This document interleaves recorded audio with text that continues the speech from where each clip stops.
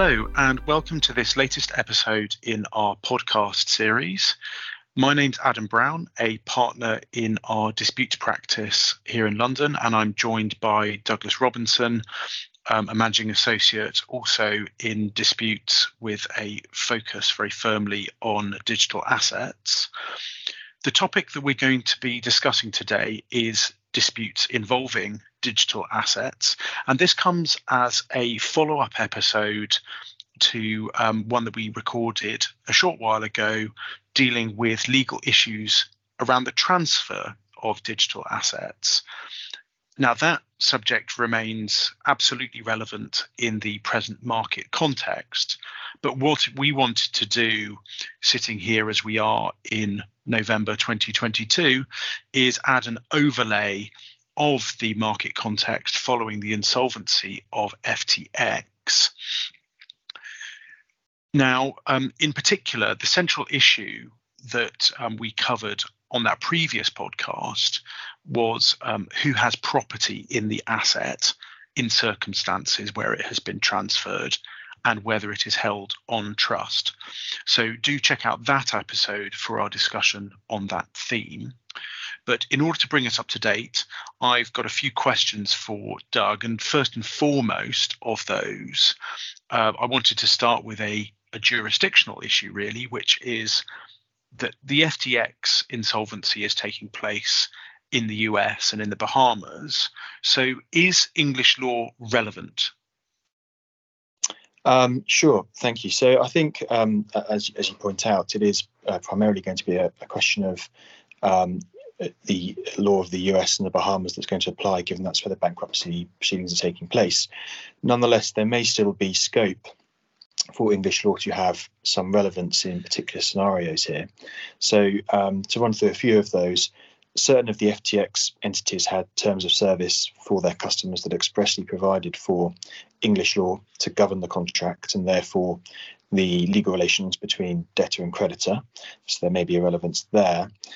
Secondly, you may have some customers who are able to assert proprietary rights over assets that are or were held by FTX, and having those proprietary rights may enable them to assert claims, for example, against third parties who are not in bankruptcy. So an example of that would be tracing, albeit they'd need to establish that English law is going to apply to the assets. Finally, a key observation I think to make is that there's another bankruptcy case in the US going on at the moment, which relates to Celsius. Celsius is another crypto platform which has entered insolvency, and the judge in that case observed that given the lack of precedent in the US dealing with this scenario, so the insolvency of a crypto platform, he would actually look to the UK Law Commission's recent consultation paper on digital assets as a guide. That paper is a very detailed analysis of the English law as it stands and crypto assets more generally. And it's therefore possible that what the Law Commission says and the English law position could be influential in terms of where the US courts come out. Thanks very much. So drilling into that then, can you tell me a bit more about what we learn from the Law Commission consultation paper that could give insights into the direction that this may take?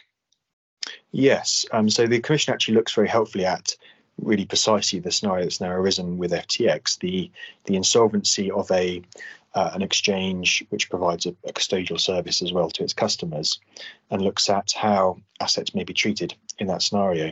And there are a few observations they make based on the case law, which in summary are that firstly, digital assets are capable of being property within the meaning of English law, and therefore as property they can be held on trust in principle.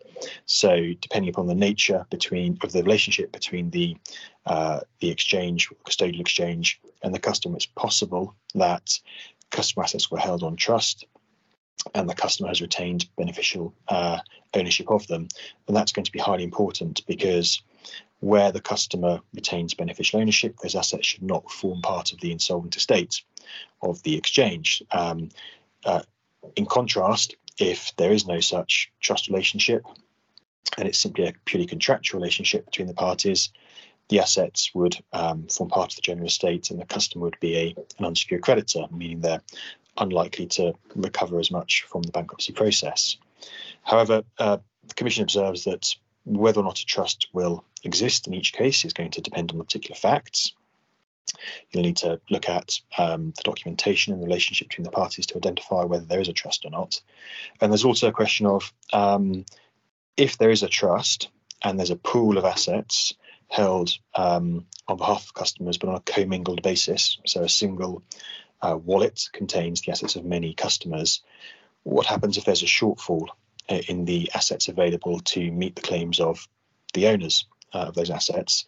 And this is an area the Commission identifies as one which is uncertain in the context of digital assets, but ultimately they conclude that they think the most appropriate way forward is to have the shortfall shared pro rata among all of the beneficial owners. So even if there is a trust, there's still scope for the customers not to recover 100% in that scenario. Thank you. And of course, aside from the Law Commission consultation, another reference point that we can look to is what's happening in other common law jurisdictions who have looked at this sort of custodianship situation. Are they finding that a trust arises in these circumstances? Yes, look, it's a very interesting question because you've actually got two cases, one from New Zealand, one from Singapore, which look at the same question and arrive at opposite conclusions, albeit there are reasons why they've arrived at different conclusions. So the first is the case of Rusco and Cryptopia, which was before the High Court in New Zealand. And there, a crypto exchange was insolvent following a hack. And ultimately, the court concluded that the exchange held assets on trust for customers, meaning the assets fell outside the insolvent estate. In contrast, the Singapore Court of Appeal, in the case of Coin and B2C2, reached a very different conclusion. There, the exchange was not insolvent, but nonetheless, the question arose, is there a trust relationship or not? And it was found that no trust arose. In terms of the distinctions between those two cases and why you've got the differing outcomes, I think key points to note are that the courts looked at whether or not the exchange maintains its own internal record of which customers own assets or have entitlement to assets within a commingled pool of assets which are held together in a wallet or a small number of wallets, therefore reflecting the understanding of the exchange that there's an entitlement or an ownership right on the part of the customers, and also linked to that whether or not there was an effort by the exchange to maintain sufficient assets to meet those customer entitlements were they to be called on. The other key feature, I think, is what the contractual documentation says, because in the the coin case in Singapore, one of the key things the court alighted upon was a risk disclosure in the contract, which stated that the customer would bear the risk of the exchange's insolvency and the loss of assets. And that was held to be inconsistent with the existence of a trust relationship where title would always remain, or beneficial title would always remain with the customer over the asset.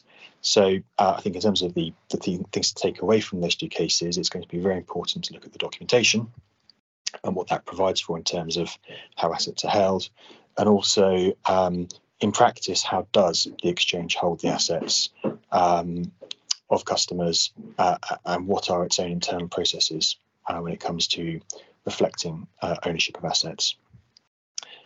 If I could ask you, Adam, actually, a couple of questions.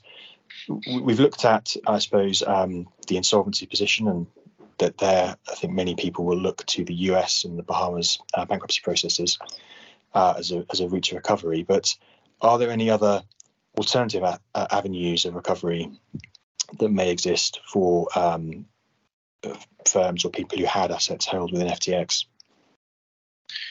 Thank you. I mean, the short and unhelpful answer is that it will depend. And of course, at this stage, details are only emerging as to how FTX handled digital assets that were in its custody, and all does depend on the facts. But in theory, at least, claims could exist against third parties to whom digital assets were transferred by FTX. And there's been plenty of press speculation that such transfers may have been occurring. Now, if the third party was unaware of a potential trust situation, then such a claim may not work. But if they were on notice, then in theory you could look to pursue a claim against that third party to recover your property. And of course, if they are solvent, then that may be a more attractive route than against FTX itself. Picking up on a point that you made earlier was that an issue arising in these circumstances is which law governs the asset. And there's relatively limited authority on this, certainly in the digital assets context. So that's going to require careful consideration. But what we can say is that English law is, at least relatively speaking, fairly well sort of developed and thought through in this area. So you could probably do worse than bringing your claim in England under English law if you're able to establish jurisdiction and governing law over the relevant relationship. So that's just a sort of a big picture point to remember here, is that for those that have been caught up in the situation, FTX may not be the only avenue of recovery. I think that's probably all we have time for on this episode. I would not rule out that developments in the coming weeks and months will justify further follow-up episodes on this theme, because it's certainly a fast-moving area at the moment. But thank you for listening, and do keep an eye out for future episodes picking up on this theme.